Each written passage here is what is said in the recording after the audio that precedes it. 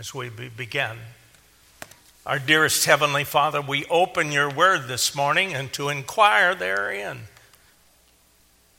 And the only way that we can hope to understand is by your Holy Spirit.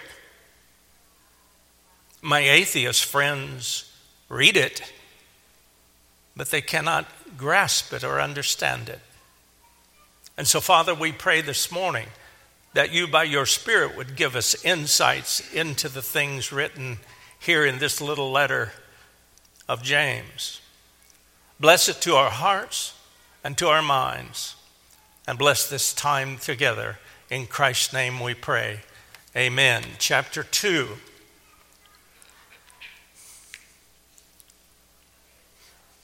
At some point, we're going to do a little review. There's several lessons that we have learned. One is about doubting. Amen? No doubting. The person who doubts cannot expect to get anything from God. Oh, my goodness. Does that condemn me? Yeah, I'm afraid so sometimes. But when they say doubt, you remember I used the term double-minded, schizophrenic, two different. It's really not just about doubting. If a doubter, if somebody who had doubts, any doubt, didn't get their prayers answered, you all are in trouble. And so am I. That is to say, he's talking about someone with a double mind, someone who is faking it, someone who is not genuine in the faith. Gosh, we all suffer some doubt sometimes. Do you doubt that God's going to answer your prayers? I do sometimes, because I ask for stuff that I probably shouldn't ask for. But and I sometimes doubt it. If you're on Facebook at all and you go to my site, you'll know that I'm still rebounding from verse 2 in chapter 1. My brethren, count it all joy when you fall into various trials. Boom. All joy? Do you meet that standard? Don't have to answer. I don't. Sometimes trials make me irritated. Do you know me? Yes, I am impatient. That's the way it's been from the beginning. And it sometimes slips into my Christian life and those things that I do. And I find in the middle of trials and stuff. Yesterday, my wife plugged in a little night light at her computer station and blew out 2 rooms, three breakers kicked off, and we lost everything, computers and everything. And I did not handle that well. I'm not going to confess to you, but I did not count it all joy when I ran into that. Trial. And I'm sure that God isn't talking about such small things as that. Trials can be very challenging, but we are to count it all joy. Let's say that I spent a pretty good time since last week, or since we opened this study, in repentance over that very verse, asking God's forgiveness for my impatience and my inability to get joy in times of testing. May God help me, even in my old age, to sanctify my life for Him. But I don't want to hang there. We want to move to chapter 2. Chapter 2 is going to be one of the most controversial of the chapters in here, in the letter of James, because it talks about some things that we're going to be discussing the word justification, justify, and justification. And there seems to be this contradiction between James chapter 2 and the Apostle Paul in the book of Romans and Galatians and elsewhere. I have just been kicking around with some of you the term or the phrase usus loquendi, a Latin phrase that connotes the use of a term in a certain setting and culture that might differ in a different setting and culture. Usus loquendi. And I think that what we are engaging is an example of that. My atheist friends run quickly to this passage to remind me, atheist interpreting the scriptures. Don't you love it? I said, that's a hoot, I say. No offense to the hoots, okay? But it's a hoot that atheists who don't believe a word of the scriptures, don't believe that God exists at all, and yet they're going to be so arrogant as to tell me what it means. Wow. Pretty much the height of arrogance. And they run to this passage to show me that there's contradictions in the Bible. No, not really. There is no contradiction between what James teaches and what the Apostle Paul teaches. But it gives that appearance if you don't examine it. And that's why that we have to be thoughtful in our studies in such books as James. We must, my professor in seminary once said, distinguish the times and you'll understand. And that makes sense in terms of usus loquendi and some other matters. When we get to anointing people with oil and praying over them, do you do that? Well, I doubt.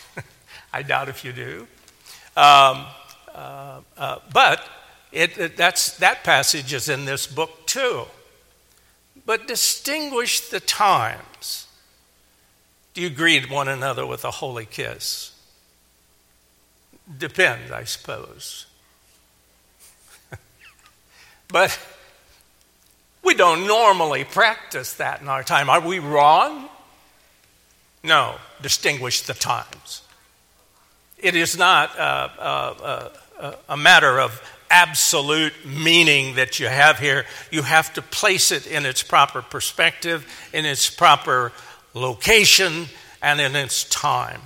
All of those things come into play when you're interpreting Holy Scripture. It is not game playing, as my atheist friends would charge me. No, not at all. But it is thoughtful interpretation of the Scriptures. Let's read beginning in chapter 2, verse 1. I know we've covered some of this, but I want to read it again. My brethren, do not hold the faith of our Lord Jesus Christ, the Lord of glory, with partiality. That's the lesson in the next few verses. For if there should come into your assembly a man with gold rings and fine apparel, and there should also come in a poor man in filthy clothes, and you pay attention to the one wearing the fine clothes and say to him, you sit here in a good place, and say to the poor man, you stand there or sit at my footstool. Have you not shown partiality among yourselves and become judges with evil thoughts? Good lesson, but we don't, generally speaking, at least in our church life, we don't have that kind of thing. I believe that our church does well in this regard. We do not distinguish and show partiality to various believing people. Listen, my beloved brethren, verse 5, has God not chosen the poor of this world to be rich in faith and the heirs of the kingdom which he promised to those who love him? But you have dishonored the poor man. Does not the rich oppress you and drag you into the courts? Yes. Still true today. That one of the ways that the rich get what they want is using the legal and court process. Because they can afford to. Do you guys realize how much it must cost? Please, I'm not taking any positions. For former President Trump and his legal team? Oh my goodness. Would that I had just a portion of that for my yearly earnings. My goodness, they must be paying millions for those. The difference is he can afford to do so. I can't. Can I get an attorney for $17.50? No, they don't come that way anymore. You got to have money. And in this instance, but you have dishonored the poor person. Does not the rich oppress you and drag you into the courts? I wish, are you all familiar with the way that the Greek cities handled courts? It was fairly readily available. There was a place out in the public square where what we would call a judge came there, a ruler or something like that, and they came on a regular basis, kind of like court hours, and people could just bring their cases right there. The Apostle Paul was drugged before them in that setting. And so it was fairly easy to do. But you had to have some money, and they drag you into the courts. Do they not blaspheme the noble name by which you are called? If you really fulfill the royal law, according to the scripture, you shall love your neighbor as yourself. You do well. I want to say something about James at that point. He refers to something called the royal law, and then he quotes it, you shall love your neighbor as yourself. You will note that he did not call the Mosaic law this royal law. It was Jesus' reduction of the law to these two things. You shall love the Lord your God and your neighbor as yourself. Those two things. The royal law. What's amazing is that James was a thoroughgoing Jew. And yet he was a believing Jew in Christ Jesus. And he nowhere in this book talks about all of the details of following the Mosaic Code as some would have it to be. No, he's talking about the royal law, and he's talking about something higher than the Mosaic Code. And so that royal law is what he wants them to focus on. You shall love your neighbor as yourself, and you do well. But if you show partiality, you commit sin. Verse 9. And are convicted by the law as transgressors. Is anybody else uncomfortable? Goodness. Whoever shall keep the whole law, royal or otherwise, or the 10 Commandments, and yet stumble in one point, he is guilty of all. Have you quoted that lately to someone that you're discussing these things with? I use it regularly. If you fail in one point of the law, you're guilty of all. Then if that's really true, you ought not to be trying to find completion of your faith in the law, because you're already guilty of it all. But there is a royal law. Love your neighbor as yourself. And that's the whole difference here. For he who said, do not commit adultery, also said, do not murder. Now, if you do not commit adultery, but you do murder, you have become a transgressor of the law. That's the whole point. And then Jesus had the gall, that's a kind of a jokey phrase, had the gall to say, but if you've looked upon a maiden to lust after her, you've committed adultery already in your heart. Whew, this is getting tough. Woo. So what's on the surface of the Mosaic law is not the important one, but what's in the heart. What is in the heart of the believer. So speak and do as those who will be judged by the law of liberty. Now he called it first the royal law, and then he calls it the law of liberty. The Apostle Paul writes about the liberty that we have in Christ. For judgment is without mercy to the one who has shown no mercy. Mercy triumphs over judgment. Put that on your living room, above the fireplace in your living room if you have one. Mercy triumphs over judgment. Those are good lessons. Those are things that we got to remember, that rich people don't own it. And they should be humbled. Later on, he will talk about that. The rich ought to feel grateful that they have been, if you will, put down. But by Jesus Christ, the lowly man of Bethlehem.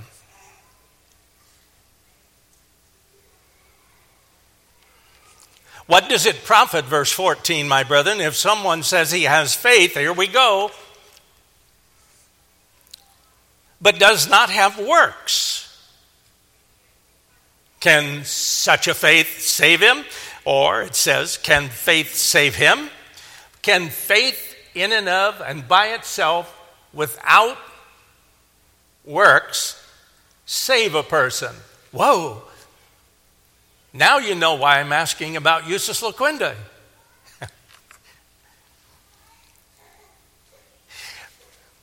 If a brother or sister, he's going to describe it now, the nature of this faith. If a brother or sister is naked and destitute of daily food, and one of you says to them, depart in peace, be warmed and filled, but you do not give them the things which are needed for the body, what does it profit? Thus also faith by itself, if it does not have works, is dead. I use that one too. But someone will say, verse 18, you have faith and I have works. Show me your faith without your works, and I will show you my faith by my works. James is explaining it. You believe that there's one God, you do well. Even the demons believe that and tremble. But do you want to know, O foolish man, that faith without works is dead? Wonderful stuff right here. Was not Abraham, Abraham, our father, justified by works? Boy, every evangelical got really uncomfortable right there, didn't they? Was not Abraham, our father, justified by works when he offered Isaac his son on the altar? Do you see that faith was working together with his works, and by works faith is made perfect? When he took when he took Isaac up on that altar to kill him, did he already have faith? Yes, he did. And the book of Hebrews says that he believed that God was able to raise him from the dead. He was ready to kill his own son based on the resurrection and the promise thereof. He was a man of faith before he took his son up there. That's not James's point. But you can't claim to have faith if you don't have works that flow from it. And that's the whole lesson here. And the thing that kind of messes with our mind a little bit is what we've been discussing up here, the usus loquendi.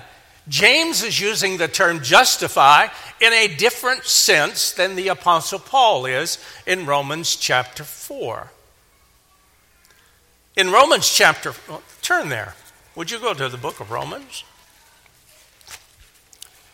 Romans 4, wonderful stuff, because this is the passage that James is referring to. Or I should say the event that he's referring to. And here the Apostle Paul, 4:1. What shall we say? What then shall we say that Abraham our father has found according to the flesh? For if Abraham was justified by works, wait, James said he was. He has something to boast about, but not before God. For what does the scripture say? Abraham believed God and it was accounted to him for righteousness.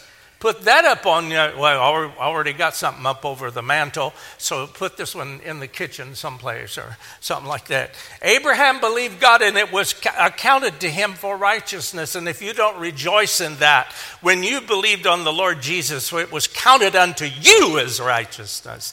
You received the righteousness of Jesus Christ. How? By it being accounted to you. You did not. You were not righteous in and of yourself. It was given to you, accounted to you, transferred to you. No, he uses the word imputes, verse 6. Just as David also describes the blessedness of the man to whom God imputes righteousness apart from works. Okay. James is using the word justify in a different sense. The Apostle Paul is using it in that absolute first interaction between the repentant sinner and God. He is justified by faith. That is, declared righteous is how we used to say it in theology classes. Were we righteous? Of course not. Not in and of ourselves as human beings. But we were declared righteous. And when I appear before the Lord, God in heaven, in the judgment, and they say, why should I, I'm using an old stupid joke, why should I let you in through my gates, Peter at the golden gates? And I'll say, because of him. His righteousness is my righteousness. And they'll say, come on in. Because I only have one righteousness and it had nothing to do with me. It was imputed, laid to my account. I even have a good example of that. Imputation, laid to your account. Anybody got kids in college? Most of the people here are not quite yet that age, but I had kids in college. I needed to get money to them. I made an arrangement with the bank that they didn't even know about, and I transferred money to that bank into their account. And they would go over there, and goodness gracious, now I got more money than I thought I had. I imputed it to their account. I put it in their account over in Champaign-Urbana. Imputed it. It wasn't theirs, it was my money, but it's now in their account. It's a poor example because we're now talking about righteousness. And Christ, by declaring us righteous because of faith. And we say in the Reformed realm, by faith alone. We were justified, declared righteous with the righteousness of Jesus Christ. Does anybody feel good with me right now saying that? Do you understand I can appear before the judgment seat of Christ claiming his righteousness? Yes, I'll be judged according to my works, but I won't lose my salvation because I have his righteousness. It is eternal. If God lies, I'm in trouble. But God doesn't lie. He imputed his righteousness to me. Clearly, James, going back to James, let's go back there, is not talking about that same place. He's not talking about what God does at the moment of faith in the Lord Jesus Christ. He declares that sinner righteous and imputes to him or her the righteousness of the Son of God. I can't even fathom that, can you? I don't deserve that. I don't have that. Oh, excuse me. I don't have that personally. But I have it from God. He's imputed it to my account. And that's the whole thing that determines the difference between how James is using the term justified and how the Apostle Paul is using it. Usus loquendi, you have to distinguish the times. You have to distinguish how they're using it if you're to fully comprehend it. Or you've got this thing which my atheist friends are apt to say, well, you got to look at Paul in Romans and James here. They're contradicting one another. I said, well, okay. Whatever you say, sir. No, you're not contradicting themselves at all. James is making a point.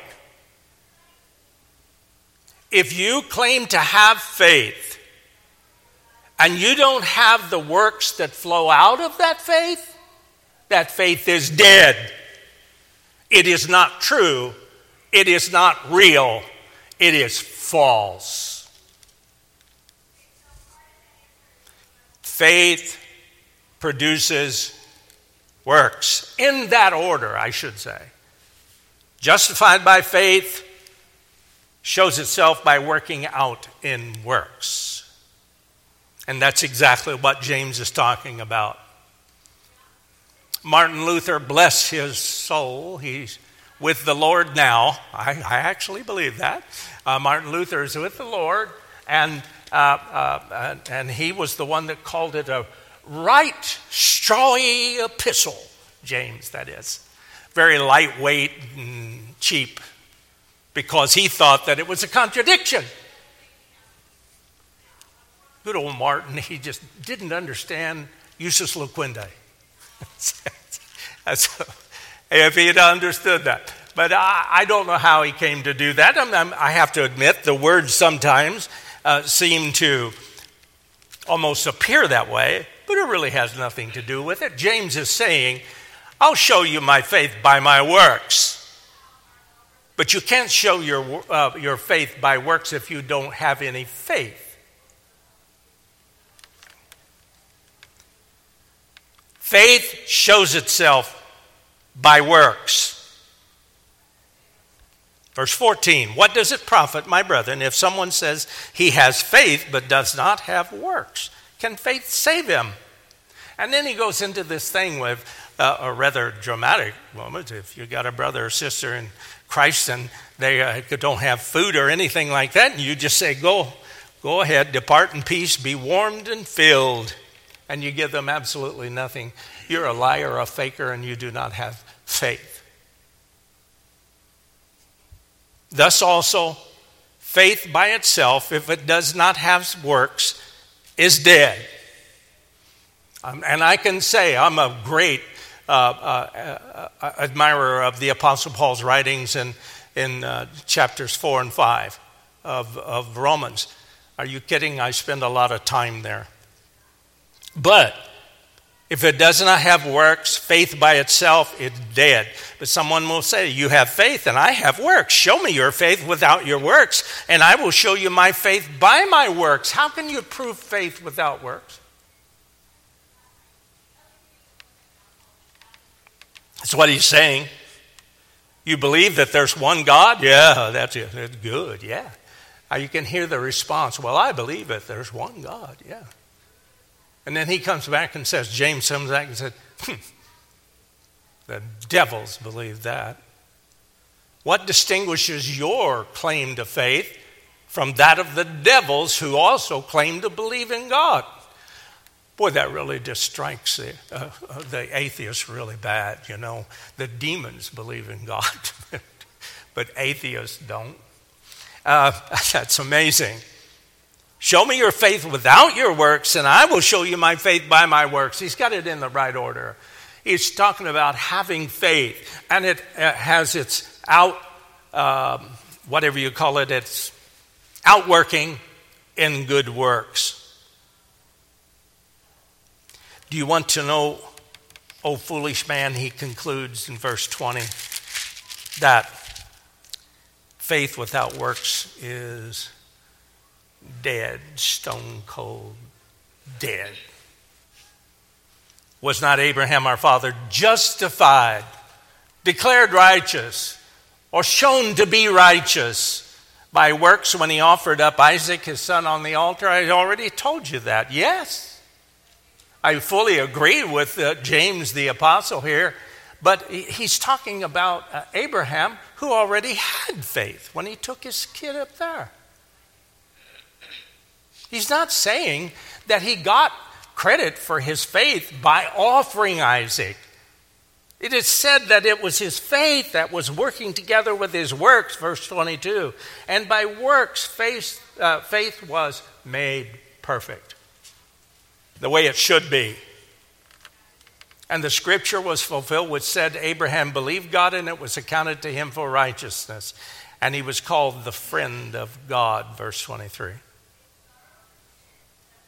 You see then that a man is justified by works and not by faith alone. Usus loquendi. That seems to stand in perfect opposition to what the Apostle Paul just said. The only way you can distinguish that is what is obviously clear to this point from the argument that James has made. He's talking about people who have faith and who have works as the perfect proof of that faith. In that sense, a man is, quote, justified, seen as, considered righteous by his works. Gosh, I hope that's true. But we're also declared righteous by God at faith. I know that's difficult for some to harmonize and everything. I have never struggled with that problem at all. I don't know why it was, but after my conversion, after I went to seminary, I understood it fairly straightforwardly, I think, that he was simply saying that if I'm claiming to have faith, I have to have works. And that's what this story, that's what this account of James is all about. I'm going to challenge you to this. Do you have works that complement your faith, flow out of your faith? Each one of you has to answer this question for yourself. I trust that it is true, but I want you to know the hard reality is that if you have faith and not works, I tell some that I dearly love on a private basis, it means nothing. I don't like to say such things. How can you claim to be a Christian and not darken the door of a church? Forsake not the assembling of yourselves together, as the practice of some is. You know why I come to church? First off, I love the Lord Jesus Christ, but secondly, I love a whole lot of people here. It's really a wonderful place to be among a people that you love. And I believe it's a genuine love. I believe that it's the kind of love that is unusual. And you won't find it outside of the church except in individual cases like your wife or your family and stuff like that. But boy, here in the community of believers, isn't it marvelous to be able to come in and fellowship with one another? It is like, maybe I shouldn't say that, but it's like the Sabbath rest. I have my own views about the Sabbath, but I assemble with the believers on a regular basis. And for what? Because I'm blessed by it. It is my fellowship. I almost hate the word fellowship, how it's been reduced to some slogan over a thing. Fellowship, coming together and fellowshipping around Jesus Christ the Lord. I can say things here to people that I can't say out on the street. They would simply think I'm some sort of nutball. But I say them here. And no one considers me nutty. No. We love the Lord Jesus Christ. And yes, we are, quote, justified by works. If we get that in the right way, works flow out from our faith in the Lord Jesus Christ. And without that, we will finish the text here, verse 26. For as the body without the spirit is dead, so faith without works is dead also. What a somber note to finish on, but a good one, that we need to examine our own hearts about that, to make sure that our faith is attended by the works that God intended when he saved your miserable souls. Should I say miserable souls?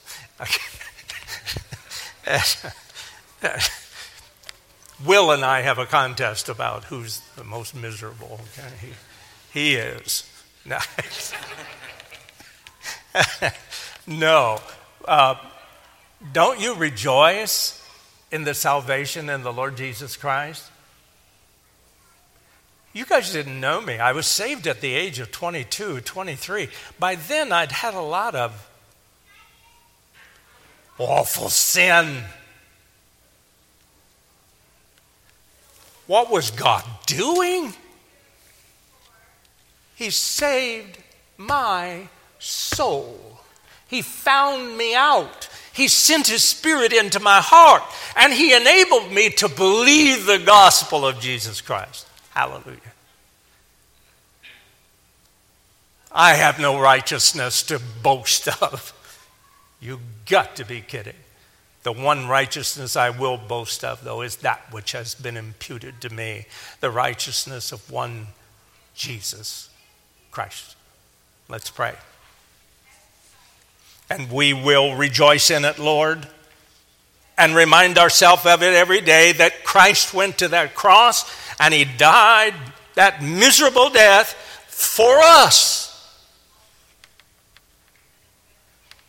And then he imputed his own righteousness to us so that we are his children. And he cares for us tenderly and watches over us even while we're still in the world, even while we are tripped up by sin every day. Because when we get to heaven, we'll gain that white robe of righteousness that has been imputed to us. We look forward to that day, dear Lord. No more sin. No more breaking your royal law. Thank you, dear Father, for your grace to us in Jesus Christ our Lord, and it's in his name we pray. Amen. Thank you very much.